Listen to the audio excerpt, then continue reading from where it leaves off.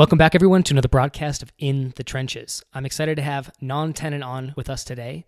And Nan is the creator of InformationHighwaymen.com and the co-founder of SuperhumanSales.com. And he's copywriting expert, but he has a lot of other things that I think are really interesting when it comes to like conversion and sales and ways that you can kind of attract your tribe, attract attention, build an audience around your words, and then use those same words to, develop a real relationship with your audience. And then, of course, sell your products and services. And before we started recording, we talked about this idea. This is his term, vicarious transcendence. And I'm not even going to say what it is. We're going to get into that, though. But I just want to say, Nan, thank you for being on In the Trenches with us. Most welcome. Glad to be here. Awesome. Well, okay, so vicarious transcendence, what is this thing? All right. Vicarious transcendence is what I call, in a more colloquial term, epic by proxy. And it's essentially a way for freelancers, and I think it's the way for freelancers and entrepreneurs to differentiate themselves from the competition when what they're offering is not ultimately very different to what the competition is offering. So most freelancers, take a web designer, for example. A web designer might have some unique skills which other web designers don't have, but on the whole, what they're offering is web design. And for most clients, it's very difficult to judge who's the better web designer, who's going to be doing a better job or get them a better result. And so they tend to just basically look at the portfolio, and they'll look at the pricing, and they'll try to figure out, this one seems like the best match for us, and they'll go that way. And that's obviously not a great situation to be in as a web designer. You want to have something that's going to set yourself apart a bit more. And so I've spent quite a lot of time thinking about what is it that makes people buy things? What are the kind of underlying motivations that we have, not just as consumers or customers, but as people? And how do those motivations then feed into being consumers? And the way that I have come to think about it is that people want to be this is going to almost sound stupid when you put it this way, it's so obvious, but people want to be part of something bigger than themselves. And what that bigger thing is tends to differ between people. Some people, it will be, a sports team, or some people it will be a religion. It can be wildly different things. But none of us wants to feel like we are just alone in the universe and this is all there is. All there is us. We all want to be part of something bigger and feel a sense of transcendence. And this is actually something that you can take huge advantage of as a freelancer or an entrepreneur, because there are ways that you can make your prospects feel bigger than themselves by being associated with you. And if you're doing that and your competition isn't, then obviously you have a huge step up, because they're not just judging who's got the better services, they're judging who makes me feel better, who makes me feel that there is something awesome going on here, something epic going on here compared to the other guys. And if you can kind of tap into that, then that's extremely powerful in not only closing more deals, but also creating much more loyal customers. And also excuse the sound of children in the background, the joys of working from home. No worries. Okay, so there's the natural question, I think that's going to stem from this, is how do we do it? But like, how do you do it? Right, but before I get to that, it sounds like, one, this is something that is particularly necessary for anybody who does work that may tend toward or trend toward like the commoditized. Yeah, absolutely. Yeah. So if you have a genuine, unique selling proposition and you're really the only person that someone can come to for that, then all you really need to do is tell them. And that should be enough to seal the deal. But if you are in something, I hesitate to call it commoditized, because I think that there is a difference to be seen between something like shoes, for example, which are just commodity items, and something like web design, which is an expert service, but it can be very difficult to choose between the experts. Obviously, there are elements of web design that have become commoditized, especially with the advent of software as a service and all that kind of thing. But even when you look at, companies will look at the cheapest web designer. Look, the Philippines, there's some wonderful cheap web designers there. And sometimes it's great for them because they find someone who's actually good. And sometimes it isn't. So if you're trying to compete with someone in the Philippines and you have 10 times the fee, then obviously being able to use something like vicarious transcendence is a great deal more effective than just trying to sell the benefits of paying more. Yeah, and I think that's a good clarification there on that point. And I didn't mean the word commoditized to Sure. Yeah, belittle anything or anything like that, but just the idea that insofar as there are other people who, in so many words, can do what you do, and so the comparison is immediately present, and so people are like, well, okay, wait a second, I can get it for this, or I can get this price. The end result seems to be the same based on the presentations. Okay, why would I hire somebody for 3 times the cost? That's right. Yeah. Okay, so that being said, okay, so then we get into this idea of doing something unique, of doing something some way that there's like this compulsion to then hire that person that might be 3 times more expensive. So tell me how do we implement this? Well, how we implement it is actually the subject of a program that I put together, because it turned out that it wasn't all that simple to explain, because it is kind of a nebulous concept. And I think that a lot of people actually do this, at least to some extent, in a very kind of instinctive way. They recognize that what they're selling is not just their services, is actually themselves. And how they present themselves to their prospects has a big effect on whether their prospects will decide to go with them or go with someone else. So in the simplest terms, what you want to do is either make yourself a kind of a hero to your prospect, or make your prospect feel like a hero, or like he can be a hero. And I use the word hero in obviously a fairly loose sense. I'm not talking about you have to be Superman to your prospect or something, but you need to be someone that your prospect kind of looks up to and feels a little bit of awe about. And I use an example to kind of illustrate how trivial this can be in some ways. I use an example of a supermarket, and we've probably all been in a supermarket, and we've gone to the lane where you're supposed to only have 12 items or less, and some jackass with a full trolley has gone into that aisle, and he's unloading 100 items onto the conveyor belt, and you're just like, oh, you're such a jackass, I could have got through here so much quicker. And no one says anything because no one wants to be rude, or everyone's afraid. And if you have someone in that situation who's like, hey buddy, this is the 12 items lane, can you put that stuff back and go into the other lane? He probably will, and that person hasn't done anything amazing. All they've done is just talk to someone about something that they're doing wrong, and yet they become a kind of a hero in everyone else's eyes because they did something that the other people weren't doing, and kind of helped them and made them feel good about themselves.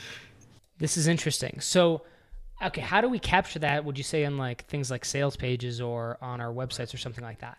Well, one of the ways that you can do it is, I'm speaking from my own experience because this is my personality, but one of the ways that I do it is as a kind of a whistleblower is the wrong term, because I don't want to imply that I have special knowledge and I'm not a Snowden or anything like that. But when you can speak to your prospects candidly about the reasons that they shouldn't buy from others, and you don't necessarily have to name names, but you're essentially showing them that you're not afraid to point out problems in the marketplace. You're not afraid to point out dodgy practices, and you're not doing it because you think that you're better than them. And this is quite important. You have to be authentic about this. You're not doing it because you think you're so much greater than everyone else. You're doing it because you really want your prospects to get the best deal, and you don't want to see them getting shafted by some charlatan. So that's one of the ways that I've done it quite effectively in the past. Being able to make your prospect feel that you really have his best interests in heart. Another way of doing it, which is even simpler in some ways, but I mean, that is a very simple way of doing it, because obviously most marketplaces do have that kind of problem. But another way of doing it, which is even simpler because it doesn't involve really having to go out on a limb, is telling stories about your life, and telling them in a way that is just a bit unusual. And again, I like to use the example of sitcoms here, because people think, I don't have anything interesting going on in my life. I don't have any kind of, when I tell people about doing this, they're like, well, Nom, you go hunting and you used to ride a motorbike and you lived on an orchard with sheep and you've got a chicken and rabbits that you eat, and you're a bit weird and you've got some interesting stories to share because you're a bit weird.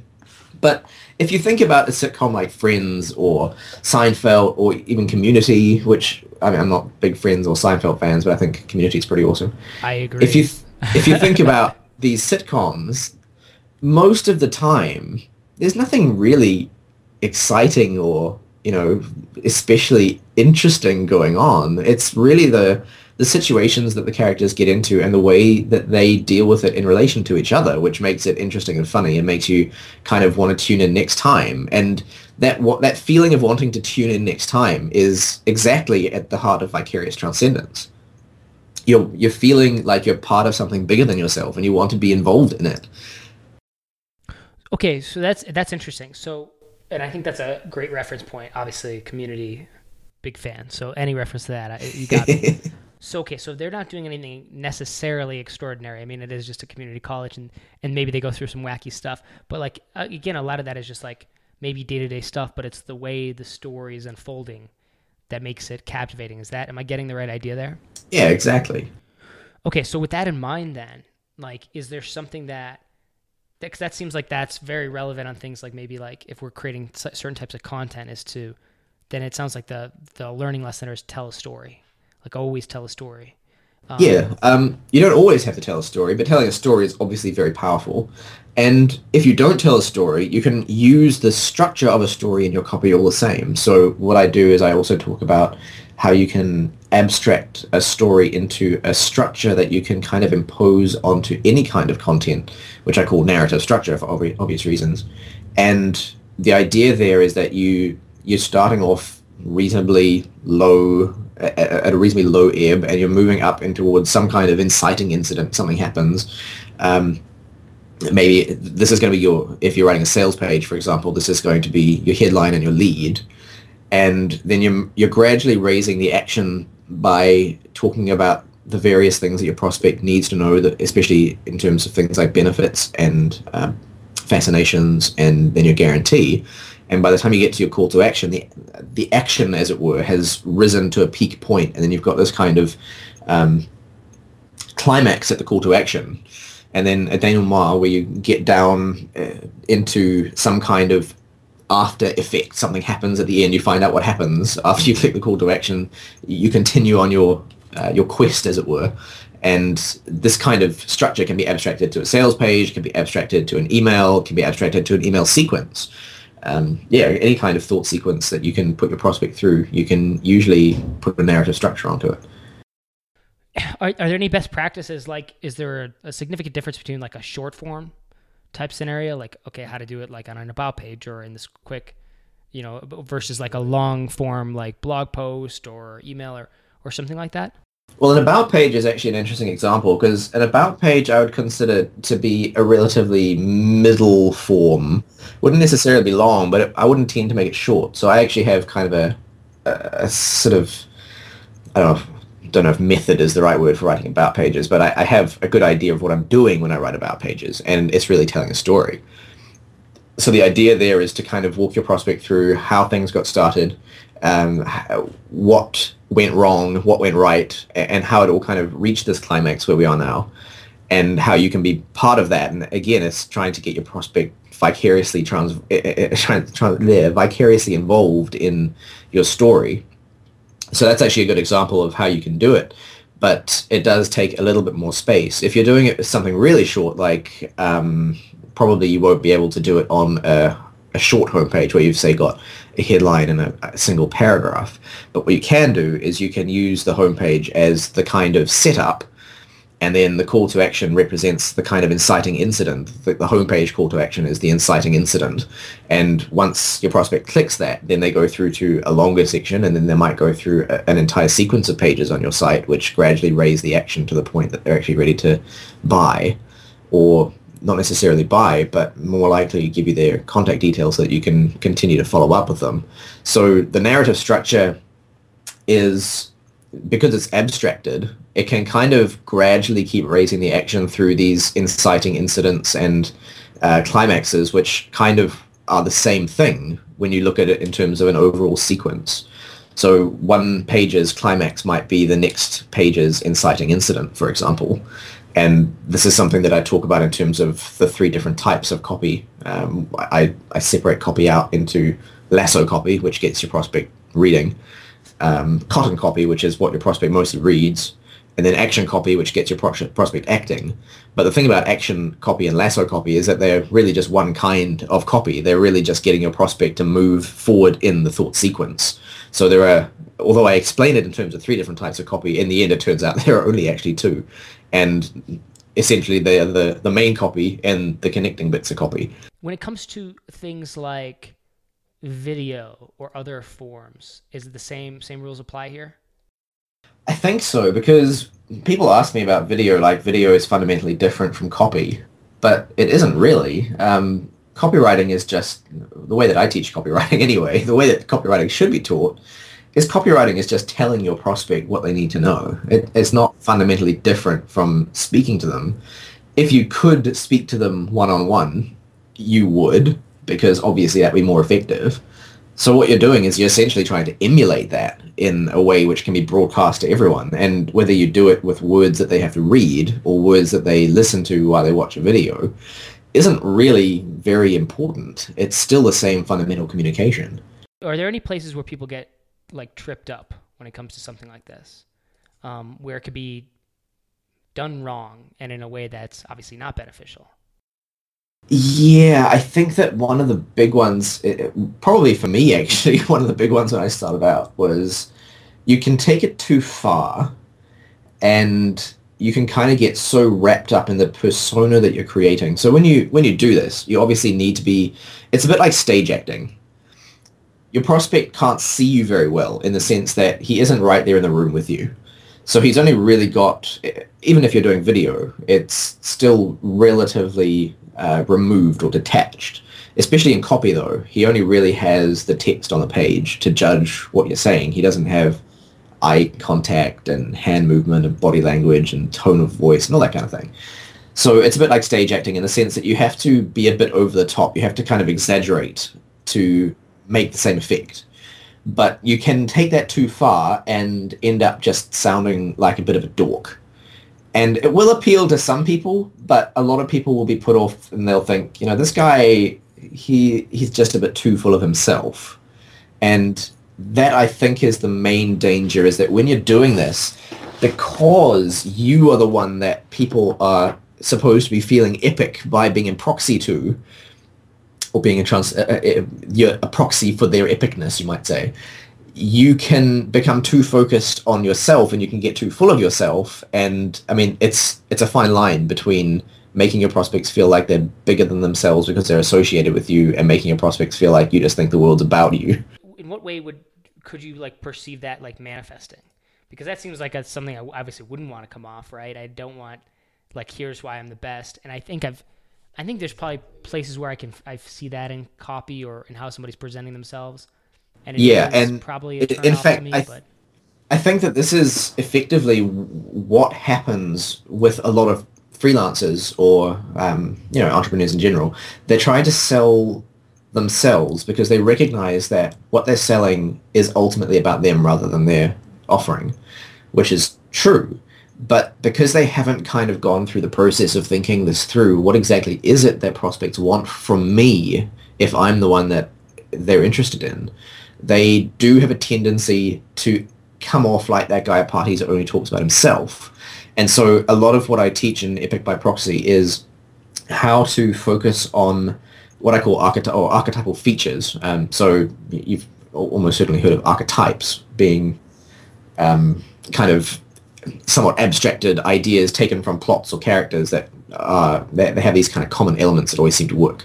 So archetypal features are maybe you could say abstracted out of archetypes.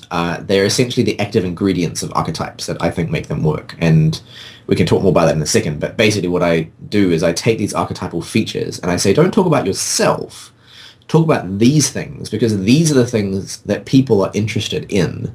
And you can then also take the specific features that I identify and you can kind of put them into broader categories that can in turn describe a narrative of some kind. So, for example, I talk about going through a typical narrative will go through a perfection, distortion, restoration arc, and in the process, it will often use magic, which is the third kind of broad category, the fourth kind of broad category that I identify.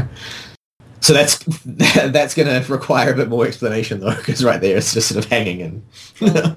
Can you elaborate on that? Yeah, sure. Okay.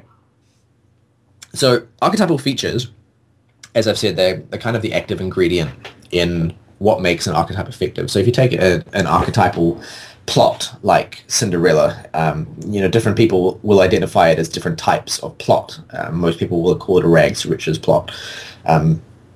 Some people will identify it as other kinds, but the basic idea is that you can take that plot and you can use it in a lot of different stories, and a lot of different stories do use it in various ways. That different elements will be changed, but the fundamental ideas, the fundamental sequence of events stays the same, and the fundamental characters might stay the same as well. So you've got character archetypes in there, and you have things like the wise old man and the plucky young hero. Those kinds of people tend to show up in a lot of different stories for obvious reasons, I guess. But what I talk about when I talk about archetypal features is I say, okay, you don't necessarily have time to write an entire, basically try to write an entire plot arc into your copy. And even if you are using really long form copy, which typically isn't a good idea, even if you're doing that, when you do it, it tends to come across badly if your prospect has seen that kind of thing happen before. So obviously, the first time they come across a plot archetype long form sales page where it kind of takes you through the entire hero's journey, they think, wow, this is really good. This sounds really familiar, and it all feels kind of right, because that's how plot archetypes work. But then when they see everyone doing this, it really starts to lose its effectiveness. And this is one of the problems with marketing in general, is that once you start to overuse something that's very obvious, when you know what to look for, it stops being effective and actually kind of starts to be a bit annoying sometimes.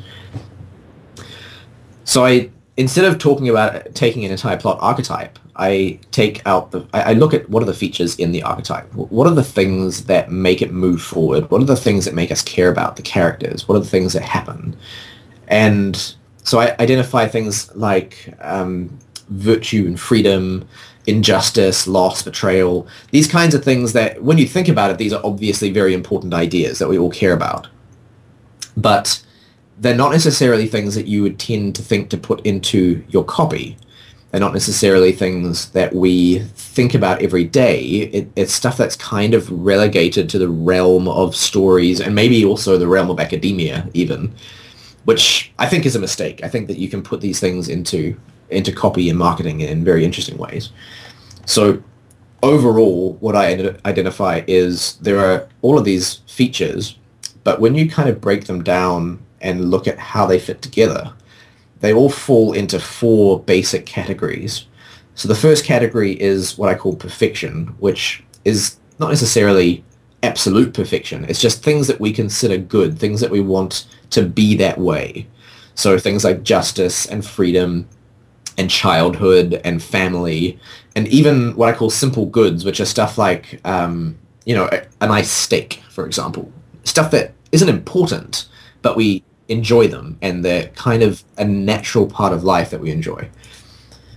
The second category is distortion, and often that kind of reflects negative or opposite elements to the perfection, so injustice and loss and oppression or opposition, betrayal. Split personality is an interesting one there. That comes up surprisingly often in stories, especially superhero stories, actually. Superheroes have a kind of a split personality with their two identities.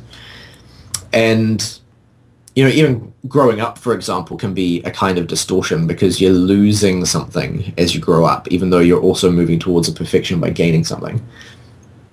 The third category is restoration. And so that is usually, obviously, that reflects a sequence. So you might have truthfulness after lies. You might have a harmonization after some kind of an imbalance or a conflict. justice after injustice, that kind of thing. It would also include things like getting rewards or redemption. Redemption obviously is a huge idea in the human psyche. And then that basically describes your typical story. It moves from some kind of perfection where everything's fine to a distortion where everything isn't fine and you have to try to get back to where it's fine. And then the final part is the restoration, right?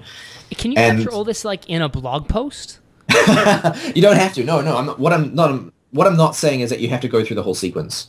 You don't have to go through perfection, distortion, restoration in a blog post. You might just focus on restoration, or you might just focus on distortion, or you might focus on perfection. Here's what you want. Here's the wonderful thing that I have recently learned, or whatever the case may be. And then the final category is what I call magic, which isn't necessarily, obviously, actual magic.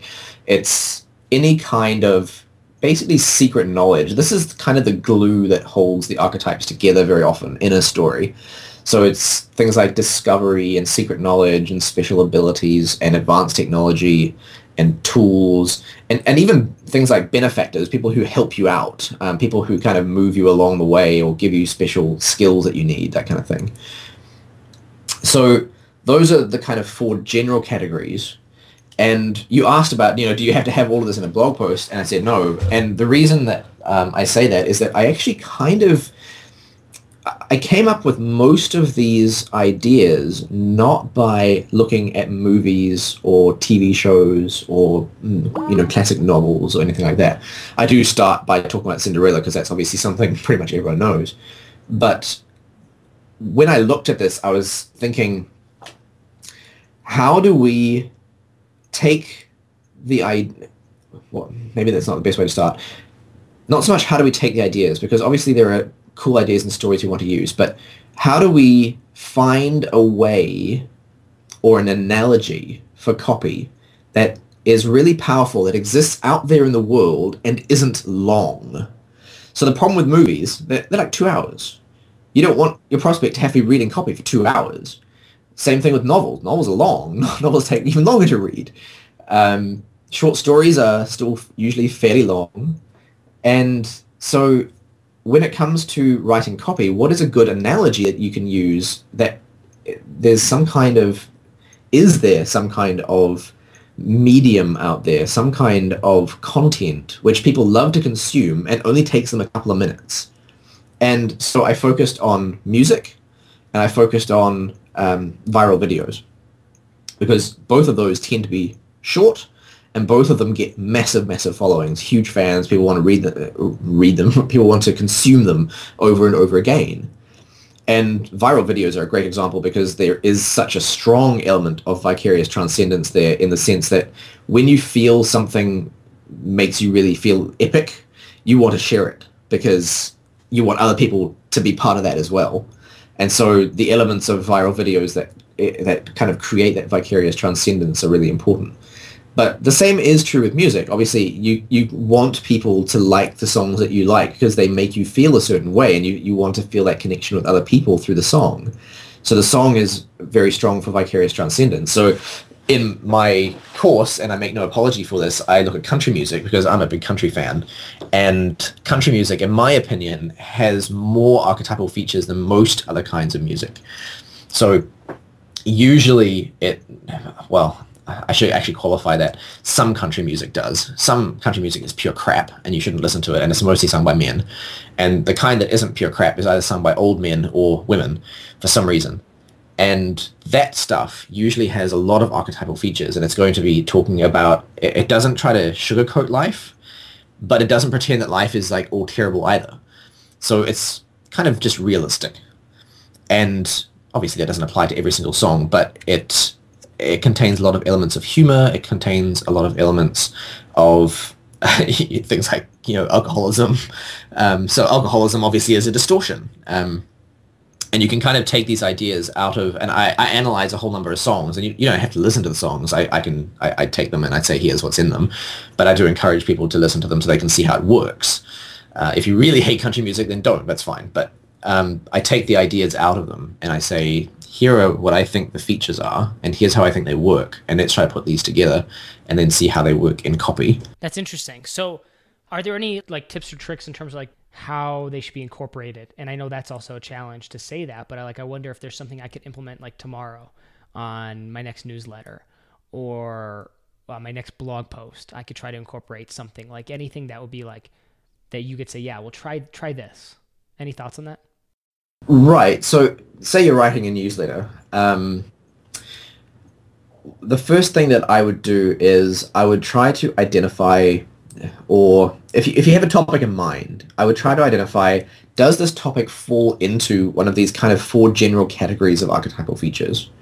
Does it reflect some kind of, let's say it's about a tool that you've recently discovered, and you can say, well, that's the magic category. There's an element of discovery there. There's an element of secret knowledge and advanced technology. And at that point, you have kind of a basis for looking at how are those kinds of features used effectively in stories or in music or in movies, anything that you enjoy. What are some, let's take movies for an example, because you probably won't find it so much in music, at least the music that I listen to, but what are some movies that I have enjoyed which have involved that kind of thing? And then you can either say, all right, what happened in the movie? What's one thing that happened in the movie that I can kind of translate into a blog post, in the sense that I can kind of map over some stuff from my life onto the same format? Or you could actually use the movie as a stopping point or an initial opening to kind of segue into what you've described. So that's one of the ways that I love to do emails, is to let other people do all the work for me and say like, all right, Interstellar. Everyone's seen Interstellar. Interstellar involves some kind of secret knowledge which is sent back through time and so on.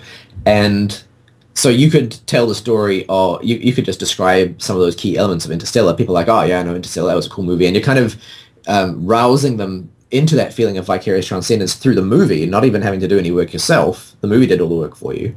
And then you can segue into saying, hey, I think this is an analogy for what I've just discovered. What I've just discovered is a bit like how Murph must have felt when she saw that clock, the hand on the watch moving backwards and forwards in Morse code.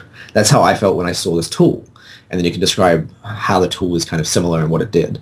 So that would be one way of kind of making a concrete connection between these archetypal features and other kinds of media, and just kind of putting it all together. That's interesting. So like that's definitely super simple. And I think I've done that using other like movies or stories or something like that. Yeah, and people I think overthink this, because we do it by accident all the time, because it's part of our psyches. It's how we're built.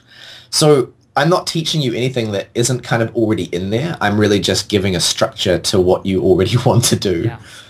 Interesting. That's awesome. Well, Nan, hey man, I really appreciate your insights into this. I know we're coming up to the top of the hour here, but is there any other place where people can reach out to find more of your work? If they're interested in this topic, where can they go? Well, if they're interested in this particular topic, then they can certainly have a look at the course page, Epic by Proxy. Unfortunately, it isn't actually at epicbyproxy.com, which is an oversight on my part. So if you go to copywritinglaunchcode.com, or one word, and then /epic, so copywritinglaunchcode.com/epic, that will kind of outline the whole course for you and show you, maybe if you haven't understood everything that I've said, or you want to go back and hear something again, a lot of that stuff is in the sales page there and explains everything for you. And obviously, if you want to buy, you can buy, and if you don't want to buy, that's fine. Well, Nan, thank you so much for being on In the Trenches with us. Glad to be here. Thanks, Tom. And that wraps up another broadcast of In the Trenches. If you enjoyed today's podcast, please do me a favor and go to tommorkes.com/iTunes. That's TOMMORKES.com/iTunes, and leave a rating and review for In the Trenches. Not only do I read and appreciate every review, but it helps spread the word of this podcast and allows me to continue to get on great guests. So thank you for your support, and I'll catch you on the next broadcast of In the Trenches.